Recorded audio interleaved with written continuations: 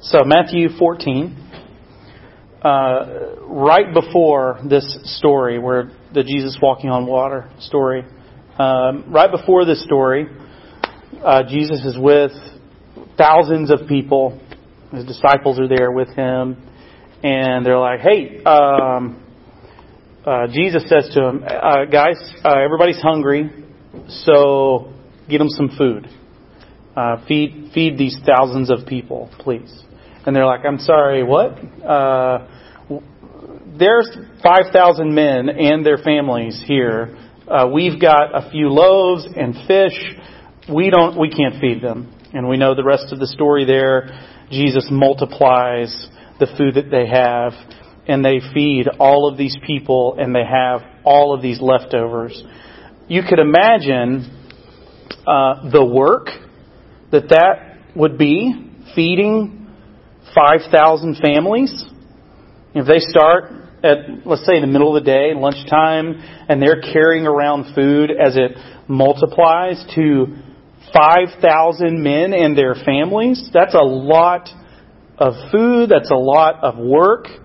I would guess if we were the team, there's more than 12 of us here, but could you imagine all of us serving 5,000 people and their families for a meal? I mean, that's a big deal. It's hard enough to feed my own family and not be exhausted, and there's just 5 of us. Amen. I got an amen from the guy with twins. Yeah. So, that's a big deal. They're tired, and Jesus knows that. They've just gone to work. They have blessed and ministered and served all of these people. And so as the story goes, Jesus sends them off, which I find so fascinating. Jesus sends them. He puts them in a boat. They're on the east side of the Sea of Galilee. He puts them in a boat and says, "Okay, hey, guys, go." We know from another version of the story, not just the mutated PowerPoint that you saw, but another version in another gospel, that he sent them to Capernaum, which is a bunch of their home. So he's saying, "Guys, go home. You're tired. You've had a long day. It's time to get some rest. So take the jaunt across the lake, and I will dismiss the crowds." Which is that's interesting to me. Like, in our celebrity culture today, what A-list speaker stays to dismiss the crowd while he dismisses the serving staff to go home? But that's what Jesus does. He's the one that stays behind to wrap up all of the final details. This is just par for the course in the servant mentality that Jesus has in leadership. He's not afraid to do the grunt work or the more menial tasks, and to let the disciples go and get the rest that they need. After Jesus dismisses the crowd, he goes up onto a mountainside and he prays. He's probably tired too, so he's probably resting. Jesus is practicing the semicircle of rest and work. He's worked hard and now it's time to rest. He's refreshing himself. He's communing with his Father.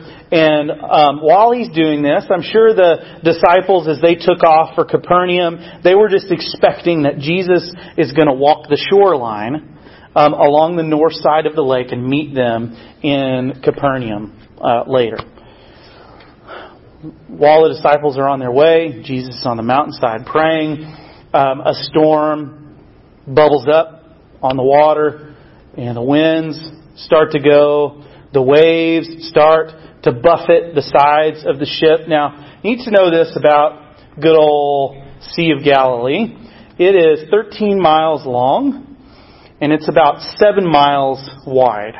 So if the disciples are leaving from the east side to go to the northwest side in Capernaum, the jaunt across is about 6 miles. 6 miles in the water. And I tried to guesstimate. I'm not like a professional rower, so I talked to Dr. Google and Mr. Wikipedia. And my best guess, and I know we have some nautical folks in the audience. My best guess, maybe if we gave them a conservative estimate, that maybe they're able to go in a fishing boat 3 or 4 knots an hour. That seem fair? Which is, 3.5, 4.5 miles, something like that. These guys should be able to get, at my best guess, and I could be wrong, they should be able to get across the water in about an hour and a half or so, pretty easily. So, we've got 90 minutes till we get home. We're going to row it out, get across the sea, get home and rest. So, the wind hits though, and the wind changes everything. The way that I know this is because I picked up cycling. And like a boat, I am a very large object. And let me tell you, when I'm on my road bike going around White Rock Lake, I always know, the only way, really, I know that the wind is at my back is that I'm going very fast. Like, for me, fast is, 16, 17, 18 miles an hour. And like the drag, I'm not feeling any drag. I'm just moving. I'm like, this feels so great, man. I must be in great shape today. This is amazing. And then you get around to the other side of the lake and realize, the reason I was moving so fast is because the wind was at my back. And now it feels like I'm just moving in motion in place. Like I'm now going 3 and 4 miles an hour because the wind is catching the huge sails that are my body and keeping me from going anywhere. So imagine this large boat catching the wind, catching the waves. They're not going anywhere. We know from other parts of the story that in the middle of the night, the fourth watch of the night, somewhere between 3 a.m. and 6 a.m., they are still in the middle of the lake. So 6 miles wide. We have from one story the word middle. So they're in the middle. So maybe they've made it 3 miles of the 6 miles. And they've been rowing for 9 hours. 9 hours on the sea. That's a long time. And the dynamic that's at play, because of the whole feeding the 5,000 thing, have you ever had one of those experiences where you work and work and work, and then you get off work and you're like, I'm going to have to do a lot more work, unexpectedly. What's that? A newborn! Yes! Oh, yes. A newborn, that's a way better example than the one that I'm going to give. In fact, I probably should just quit and not do that example because it's going to get judged in light. I was going to talk about hiking. In college one time, we climbed Mount Olympus when we were in Greece. And we climbed all the way to the base of the summit. And it took us all day. We found this little cottage with lentil soup. And it was the most delicious food I've ever tasted in my life. I was worn out. And I don't know why. I just felt like we've arrived. I'm done. And after that meal, I was kind of delirious because I was so exhausted. After that meal, it dawns on me. We have to get down tonight. Down, all the way down Mount Olympus. I had this great feeling of, we've arrived. And then, man, we've got lots of work to do. And in fact, we've got to catch a train, the last train that leaves, and we've got to bust it down this mountain. A similar dynamic, having a baby, way better example of they've worked hard all day. They leave in the late afternoon, and suddenly they're 9 hours fighting for their lives on this sea, and they've made it halfway across. And so into this. So I don't know if Jesus gets some sort of prophetic insight in prayer. The Father says, Jesus, the disciples need some help. You might want to check on them. They're in the middle of the sea. And, the disciples, they're working hard out there, and they see this figure in the distance. And if it's me, I'm thinking I'm hallucinating. I'm so deliriously tired. But they think maybe this is a spirit or a ghost. They start to get really afraid. And then they hear this voice. Take courage. It's me. Don't be afraid. They recognize the voice of Jesus. And then Peter says, Lord, if it's you, ask me to come out there. So just to confirm. What? I'm sorry. He really has been working an 18-hour shift. He's not in his right mind, seemingly, to call out to Jesus and say, let me walk. Get me out of this boat. I've been in the water for 9 hours. I don't care. I'll go swim in the water. I'll come take a drink with you. Ask me to come out there, Jesus. It's on the surface ridiculous that Peter would ask Jesus, hey, beckon me to come out on the water. But what we have to remember is Peter's first encounter, at least one of the first encounter, was on a boat too. Do you remember that story? Earlier in the Gospels, Matthew 4 or 5, and he's out there fishing. He's a professional fisherman. He's been fishing all through the night. He's trying to make the bacon or the fish, as it were, for the family, and they've caught nothing. And Jesus shows up. He comes out there and he says, throw them out again. And they catch all of these fish. It almost sinks their boat. So Peter's seen Jesus do this. He's seen guys that don't walk start to walk again after Jesus says, be healed and get up, take your mat and go. He's seen Jesus take loaves and fishes and multiply them into enough food for 5,000 families just hours before. So maybe Peter isn't totally crazy for saying, well, hey, what the heck? I mean, if Jesus is really out there and He's on water and He can do all of these other things, I would much rather be out there with Him than in this boat fighting for my life.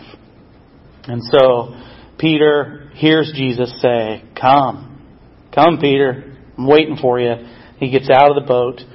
He starts to walk toward Jesus. And all of a sudden, as if he hadn't known it before, he starts to notice and get distracted by the wind and by the waves around him. And he takes his eyes off Jesus, who he was walking toward, and he finds himself sinking and then starting to freak out a little bit. And he cries out to Jesus, Lord, save me! And before he knows it, Jesus is right there with him, pulling him up out of the water. And Jesus says to him, I think gently, not scoldingly or judgmentally, but Jesus says to him, Peter, why'd you doubt me, bro? Why didn't you believe? Why didn't you have faith in me, man? I'm here for you. And he pulls him up out of the water, and they get in the boat. And it says the winds died down, which meant they could get across the water.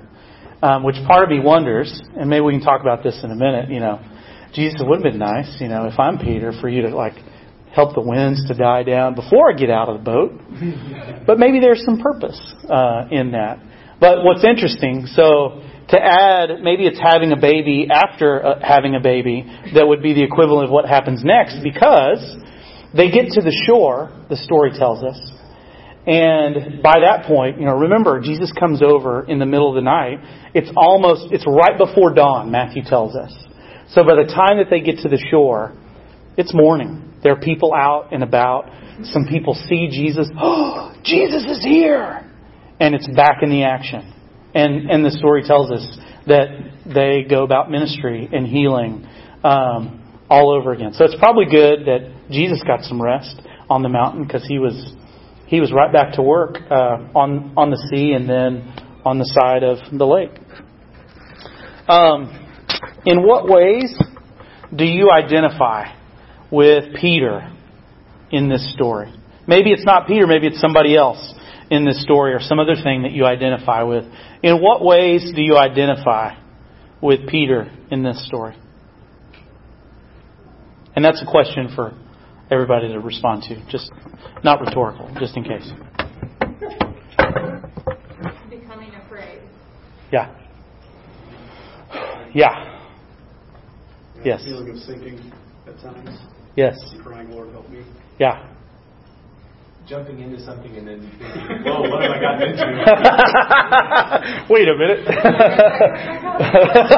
Back up. Where's the side of the boat? Where is it? It was a hallucination after all.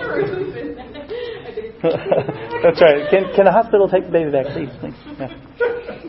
Yes. Yeah. People are thinking about Peter getting up there and saying, Peter, what's your name? Say,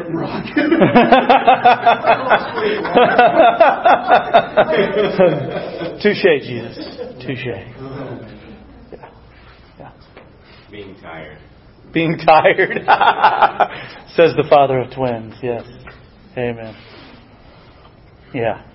Yeah. The disciples are in an exhausted place in the midst of this sea. Yeah.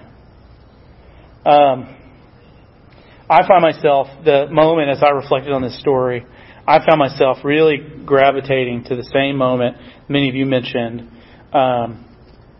where Peter steps out of the boat and into the water and starts to look around at he's being buffeted himself now by the waves and almost blown over by the wind himself.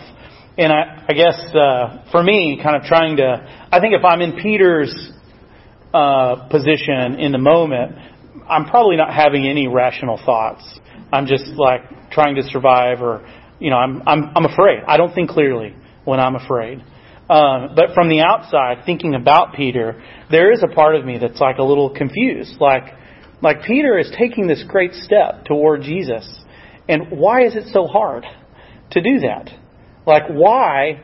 Jesus is the Lord over all creation, and what's the deal with the continued wind and the continued waves, even after he steps out of the boat? Why wouldn't it be a little calmer? Let me roll out the carpet for you, Peter, so you can get to me a little easier. Psalm 23, gentle waters. Yeah, lead me beside the calm streams, Lord. Yeah, so that I can walk on them. Yes. Yeah, and I think that resonates with me because we have this idea and I think it's right on some levels that when God gives us vision, that God also gives provision for the vision, right? If God calls us into an adventure with Himself, that God is going to take care of us along the way, right? And yet here we have this story. Peter, I'll give his name. Peter is getting out of the boat to go on this adventure with Jesus, and he doesn't get smooth sailing. He's not guaranteed to have this perfectly calm path all the way to Jesus. Jesus doesn't calm the storm to make it easier on him. Jesus lets him face the full weight of it all, which is counterintuitive for me. We can say God provides when He gives us vision, but that doesn't mean that everything is hunky and dory and everything is straight and easy, right? That doesn't mean there's no hardship when we respond to the call of God when He gives us vision for something. What does this story show us about Jesus? This is the gospel, after all. What's Matthew and Mark and John? What are they trying to tell us or show us about who Jesus is? I guess for me, the thing that recently has been coming out is that He's over all the elemental forces are against us. All the elemental forces are against God. You call it demonic, whatever. Chaos is trying to overwhelm God's people. Chaos is trying to overwhelm God. But God is over that. He is in control of it, no matter what evil goes out toward Him. He can handle it. He can deal with it. Yeah. Extension, we can too through His power. But again, as He's walking on that storm, He's not calming the storm for His transfer as He traverses it either. Yeah. So He's walking on the storm Right. Himself. He's Right. not walking on something. Good point. Yeah. He's not, with that, He's not asking us to do something that He wouldn't do. He didn't ask Peter to do something He wouldn't do to Himself. Yeah. Yeah, that's right. Yeah, that's good. Well, and just to interject, I think one thing that comes out in what Daryl's saying, and one thing that can be lost on us as 21st century Americans, the cultural frame for Jewish folk, and in the Hebrew Bible, the elemental forces that Daryl was talking about, water in particular, for Hebrew folk is the embodiment of chaos. It is, and when the creation story is framed in terms of God domesticating chaos, God showing that He has the power to bring order into the chaos, and for Jesus to walk on the chaos and not be swallowed by it is like that harkens back to the very creation story. It's identifying Jesus with Creator God, who domesticates chaos, who overcomes the sea monster of chaos, Rahab, that Job talks about. The spirit that hovered over the waters. The Spirit hovers over the waters. Absolutely. Yes. Val, you're going to say something. For me, what I really like about this story is when Peter starts to sink. He's afraid, he's panicked, and he just cries out like, "Lord, save me, help me." And the thing that I always love about this story is it says immediately. Yeah. Like, not 5 minutes, not an hour, not like immediately. Yeah. And like, I can identify so much with being in a state of panic, literally, and being like, I need help. Mm-hmm. And you don't want to wait 2 minutes, 5 minutes. No. You need it now. Yep. And I love that. Yes, like, He didn't calm the waves. I mean, He still had to be in this chaos. But like, God was there, and He immediately grabs him. Yeah. Yep. I love that. That's fabulous. And so, if you were to say what for you does Jesus' immediacy, what does that say about who Jesus is? I mean, it shows that He's there, and I think it shows also that in some sense He understood the urgency that Peter was feeling. Yeah. And while it doesn't take away like the difficulty Peter went through, it provides some level of comfort just knowing that He was there. Yeah. And understanding. Yes. So Jesus was present. Jesus is present with His disciples. He's present with His people. What you're saying reminds me too of several moments where in the gospel story where it talks about how Jesus, like maybe it's Matthew 9, where it says that Jesus saw the crowds and they were like a sheep without a shepherd, and it says that He was filled with compassion. Like Jesus, when Jesus sees people in need, He's filled with compassion. Jesus is the near one. He's the compassionate one, and He responds with immediacy when we cry out for help.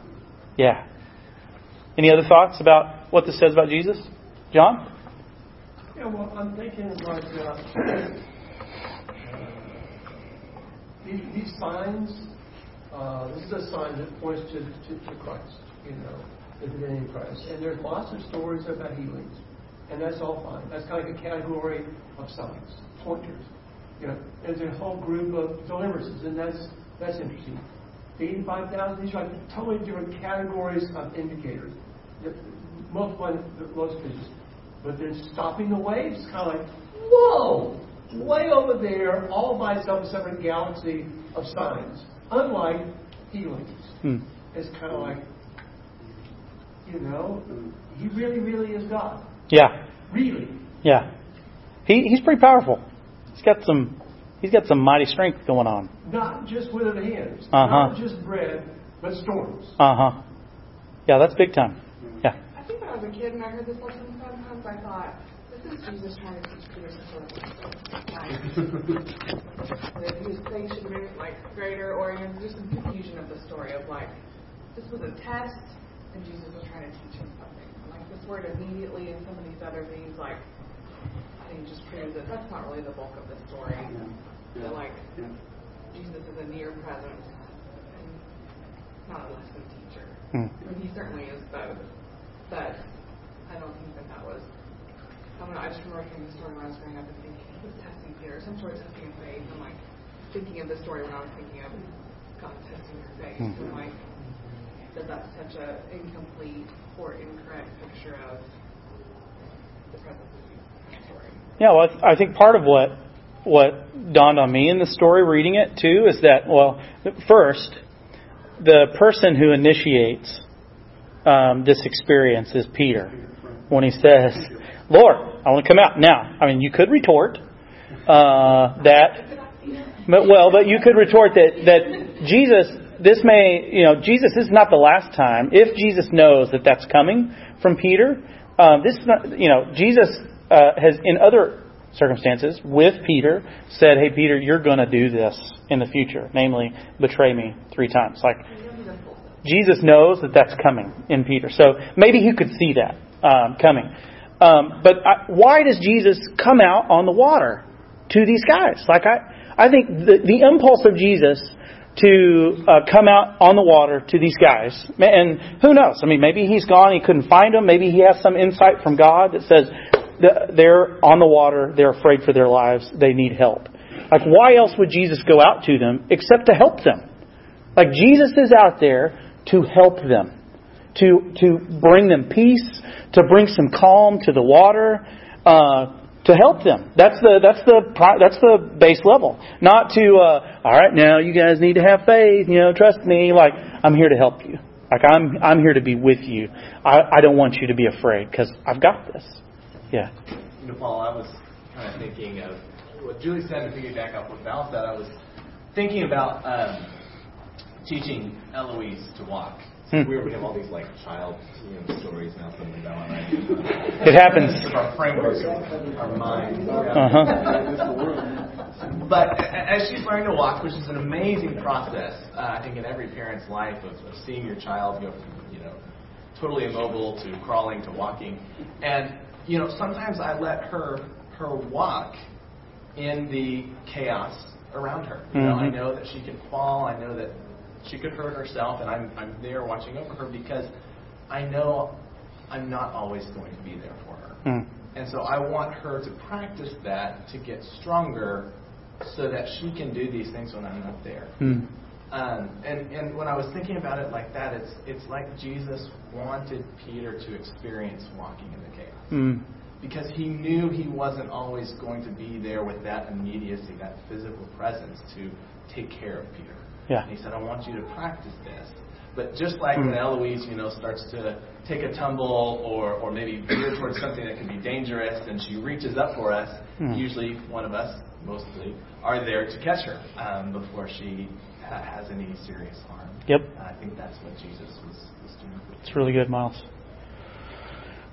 So, in all of this, what might God be saying to us individually or communally through this story? And for the sake of time, let me just tell you what's been popping up for me. I think the natural, maybe it's not a temptation, that makes it sound like you're going to sin if you read the Bible this way. The natural inclination in reading this story is to be like, oh, the message of this story to us is, kind of the Jesus lesson book story, like, have faith in Jesus, you guys. Okay? Trust in Jesus. Trust. God is worthy of your trust. Jesus is worthy of your trust. Trust in Jesus. And that's true, right? Way easier to say than to actually do. Because here we are in a tidy little boat, in this rec center, and we're together. We're singing worship songs. The world and all of our troubles are out there. I mean, except for the ones we carried with us in here. I mean, certainly we brought ourselves here, but we're in the boat here, right? It's way easier to say, have faith, trust in Jesus. That's the lesson. Go and do it. I wonder if a better message in this story is step out of the boat. What's the boat for you? What's the boat? What's the boat for storyline? Step out of the boat. Because the only way we will grow, the only way we will learn faith and that Jesus is trustworthy and dependable is if we step out of the boat. If we wait until we have enough faith or we feel like we're ready enough to step out of the boat, we will never step out of the boat. We will stay in the boat and talk about it all day like, oh, I wonder, we should have more faith. Yeah. We'll never step out of the boat. The way we get to grow in faith is to step out of the boat. It is to face the waves and the wind with Jesus with us, near us, close to us, wanting to help us, having compassion on us, wanting to walk with us as we grow in faith and trust. What helps our muscles grow and get stronger? Just sitting here? No. Resistance. That's why these have not gotten stronger. Need some resistance. Need some dumbbells. Right? Chloe thinks that's really fun. Yeah, that's true. Yeah, I've noticed that. It's resistance. It's the resistance that forms us, that builds strength. It's the waves and the wind that actually form us, and we can't experience those unless we step out of the boat. Somebody wanted to say something somewhere. It's going back to what you were saying about Jesus coming into chaos, is that's when we see Him. We can't really expect. We can, but I think we see Him most is in the middle of chaos. Yeah. And so to even get out of the boat is what that calls us to. Because we're not going to necessarily see Him when everything's fine. Yep, that's right. I don't like the chaos. Yeah. I know. I don't either. It's uncomfortable. When I'm in the chaos, I have to ask for help. I don't like to do that. That's humbling. Dadgummit. Yeah. But it's good. It's good for us. I think you said it, though. It's us getting out of the boat in the middle of the chaos with Him. Yep. Getting out of the boat and knowing that when we're in the chaos, all we have to do is ask for help. And Jesus is there with immediacy. Barrett, you got something? Yeah, just one other thing to add about the idea of the boat. I think sometimes about the life of the kingdom, living with God as a stream, and me having my boat as my way of controlling that, and not submitting fully to it. Because if I get out of the boat and I'm in the stream, perhaps for a time it's a gentle float, right? It's awesome, but there's also the risk of I could drown in the stream. That's the life of God, like the me that I have as I am, and that costs me something if I have a lot of other things that I'm holding on to. Yep. It's hard to want to let those things go. Yep. To pay that cost, to be fully in that stream. And so the boat is that security to be able to control that myself. Absolutely.